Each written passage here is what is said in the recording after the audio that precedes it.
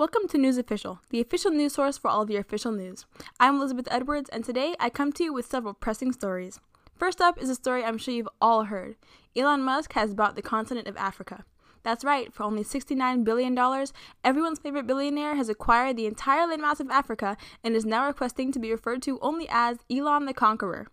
The people of Africa could not care less, as they have widespread violence, mass starvation, and an overwhelming lack of unification or sense of identity because of the colonization and eventual destruction brought on by careless and inhumane European explorers or something.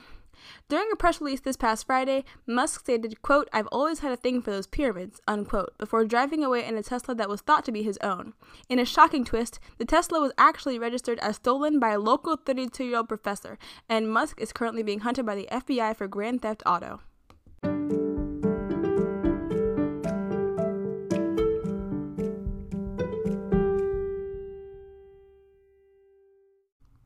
But now, on to some of the big political headlines.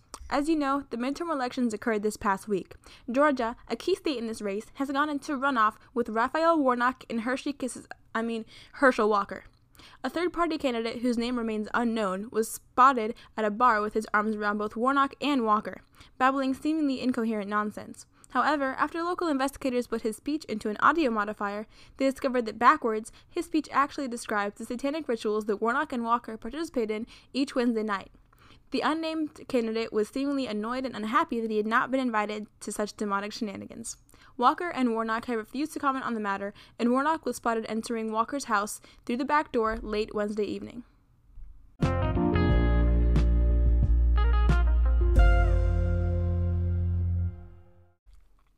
A few days ago, Donald J. Trump Jr. officially announced that he plans to run and direct his own K-drama titled The Little Engine That Could. According to former First Lady Melania Trump, the former president read the original book of the same title and became infatuated with it. Ms. Trump states that she is pleasantly surprised that he could read and comprehend the inspiring story. Mr. Trump is meeting with Korean entertainment companies for the production and casting of his K-drama. Netflix and Hulu are privately conducting rock, paper, scissors tournaments to decide who has to stream the adaptation. Filming is scheduled to start early 2023. Now, moving on to celebrity news. Everyone is talking about it, so let's dive into Kanye West and his controversial tweets. Late Tuesday afternoon, West tweeted that he has declared martial law against all British people. He stated that he is sick of Brits calling fries chips and tired of them having universal health care.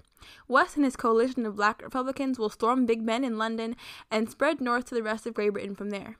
The citizens of Britain as a whole will apparently accept this sudden change of leadership and are more than willing to accept Kanye as their new Lord and Savior.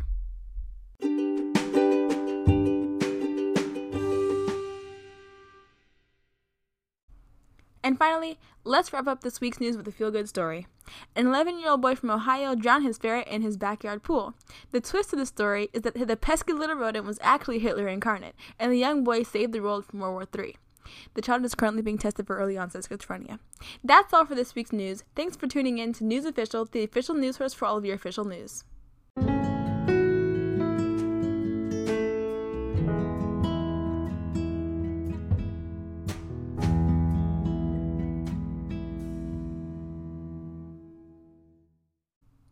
Hey guys, thanks so much for listening in on the first episode of News Official.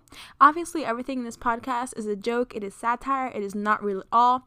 If you enjoyed this episode, please consider leaving us a positive review on whatever platform you're listening in on, as it really helps out the podcast. Thanks again for listening, and I'll see you next week.